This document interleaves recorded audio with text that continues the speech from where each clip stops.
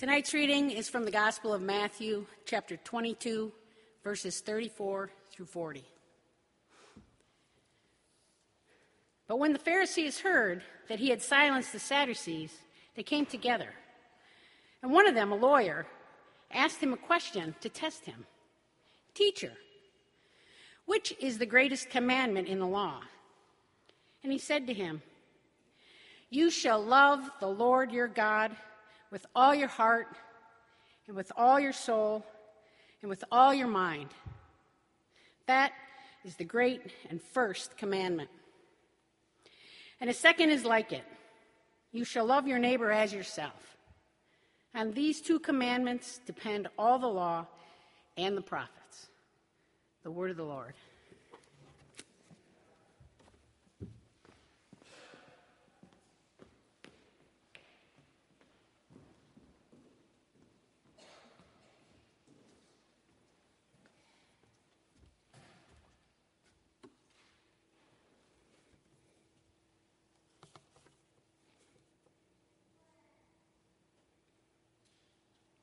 6 days of creation, so shocking it will leave you counting your ribs. Prehistory's 40 rainiest days, you'll never guess who got wet. 12 minor prophets with major beef. 7 beatitudes that will send Richie Rich packing. And 3 temptations that left the Lord shaking in his sandals. People love lists. People have always loved lists, but these internet lists are out of control. Out of control. Facebook is fraught with them, with these lists. Twitter drives tweeters to them with come hither hashtags, Reddit, Gawker, BuzzFeed, not to mention Rolling Stone, Men's Journal, Cosmopolitan, Self, Redbook, Consumer Reports, Blue Book, American Rifleman, Knitters Monthly, Women's Wear Daily, Spin, ESPN, RV Living, Southern Living, Prevention, and the Midwest Hog Farmer Online. There are lists everywhere. It's like you can't escape them. 1 minute you're looking at pictures of your cousin's new baby or cat. Okay, honestly, probably your cousin's new baby cat. And the next thing you realize, you're clicking through 25 worst celebrity charity names. Which you have to admit the James Franco Ferret Rescue and No Farm Kill Farm is a pretty bad one. 1 minute you're searching for a recipe for a spicy pork loin rub, and before you realize it, you've clicked on 5 foods you should never eat while driving. And you have to agree, it makes sense to stay away from the kebabs.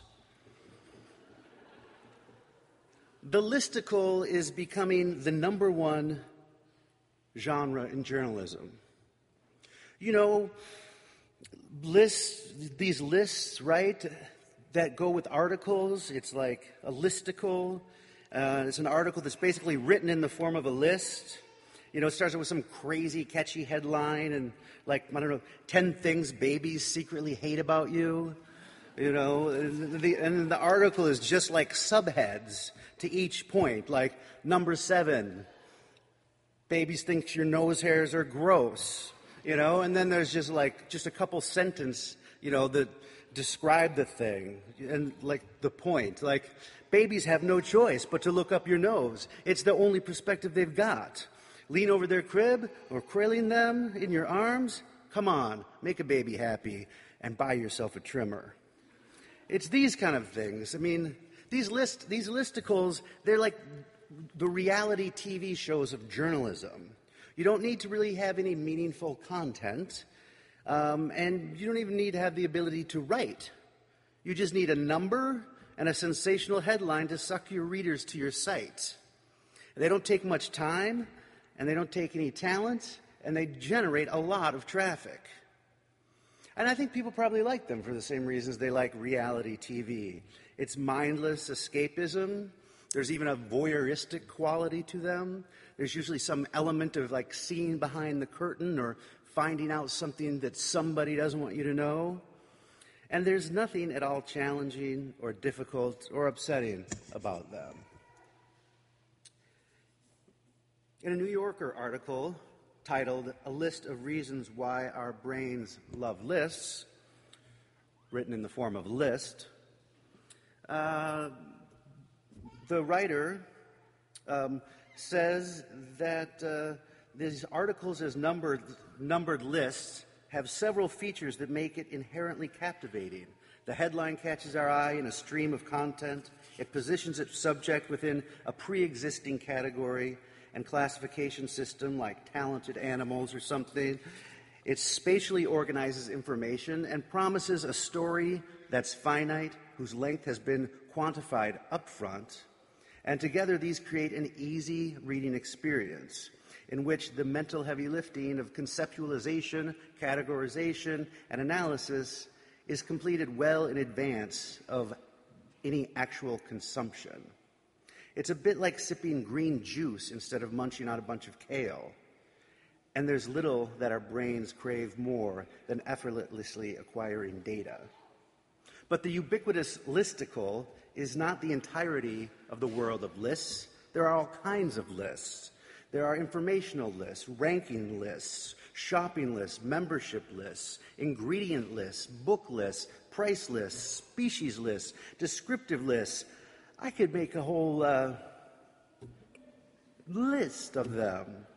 And while the listicle may be maligned as vapid mind candy, the list, like listing, has been part of humanity from the beginning. In every culture, in every era, lists are found.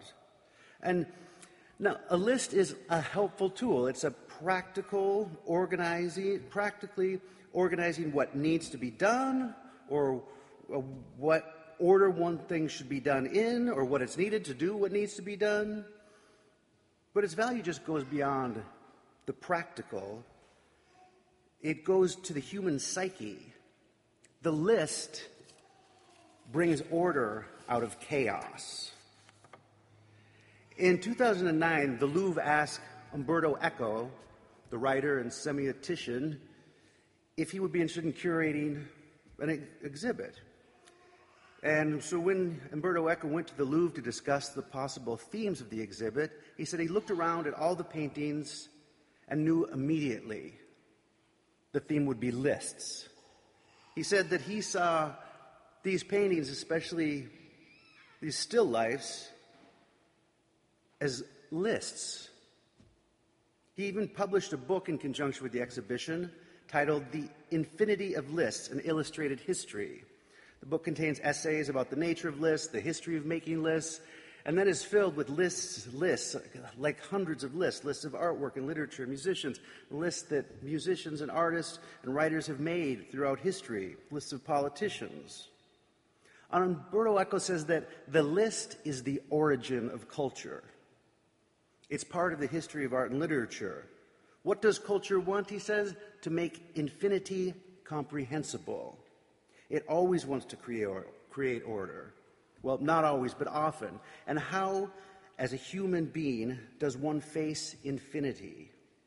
How does one attempt to grasp the incomprehensible?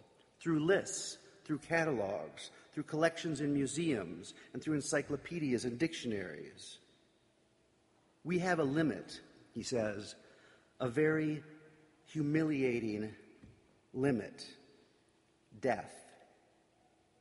And that's why we like things that we assume have no limits, where we can put things in order. It's a way of comprehending the incomprehensible. It's a way of escaping thoughts about death. We like lists because we don't want to die.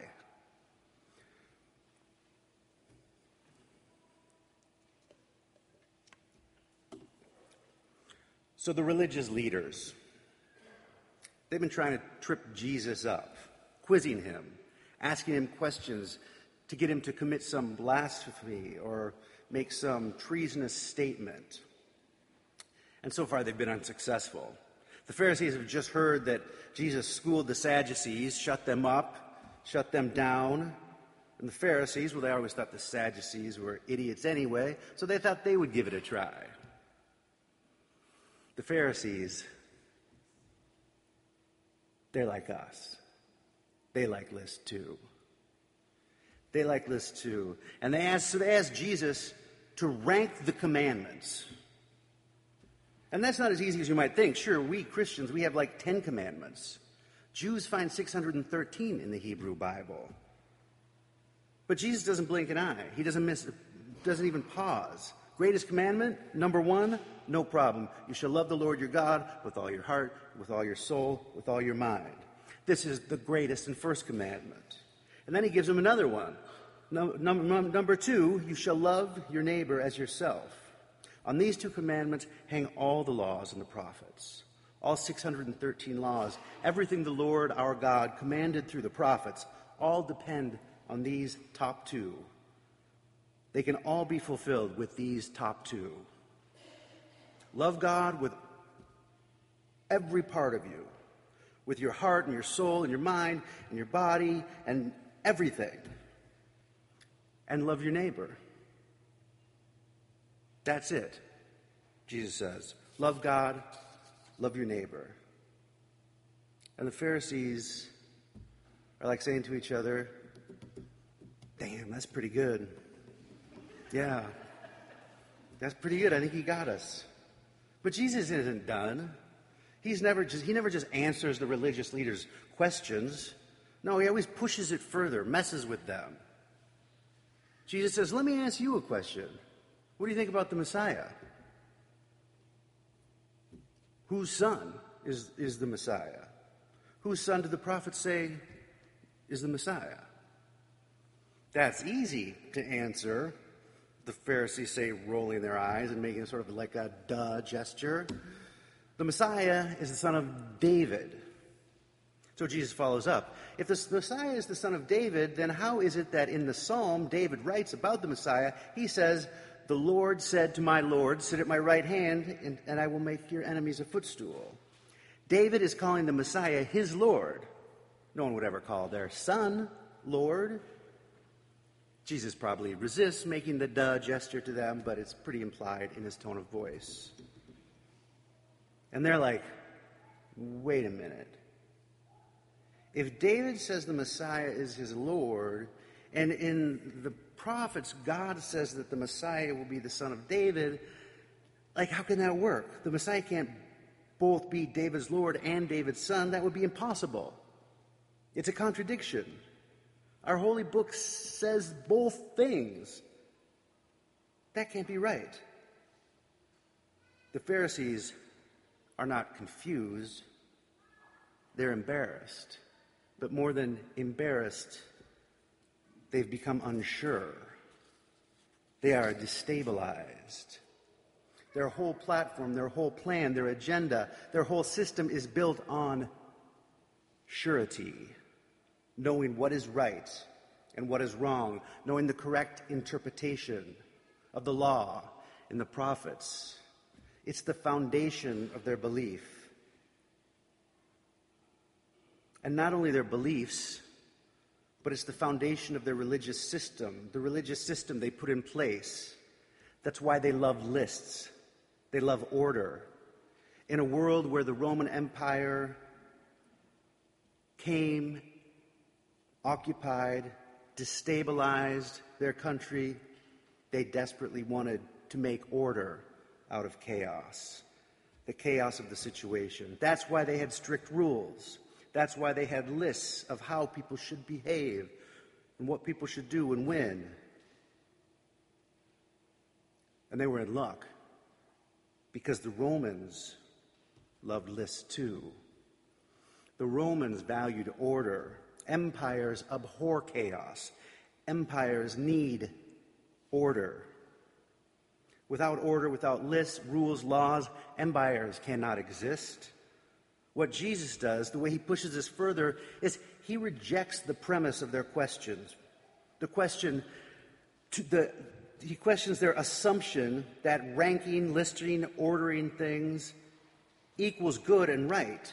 Jesus rejects the assumption that the commands of God, the pronouncements of the Lord, God's words to God's people, God's interactions with people can be contained, quantified, controlled, can be placed in a proper order or rank. That's why Jesus asked a question that he knows contains a contradiction. He asked the question that has two right and opposing answers. It is the opposite of a list. It is the opposite of ranking. It does not bring order out of the chaos. It pushes further out into the chaos. Even the commandments that Jesus ranks for them as the greatest and the second is all about resisting that ordering. When he says, love God with everything you have, with yourself, giving yourself totally and completely to God, that is not something that will create order. That is something that is risky and destabilizing. Loving your neighbor isn't going to put everything in order. It's going to make you vulnerable. It could cause disorder. These two commandments, to love God and love your neighbor, resist the empire, resist the rules, resist the lists, the ordering. Love, relationships are not containable, lockdown things. They are changing, moving, living. They are not orderly. They are not controllable. They require vulnerability, require risk, trust. They live and breathe forgiveness, mercy, and grace.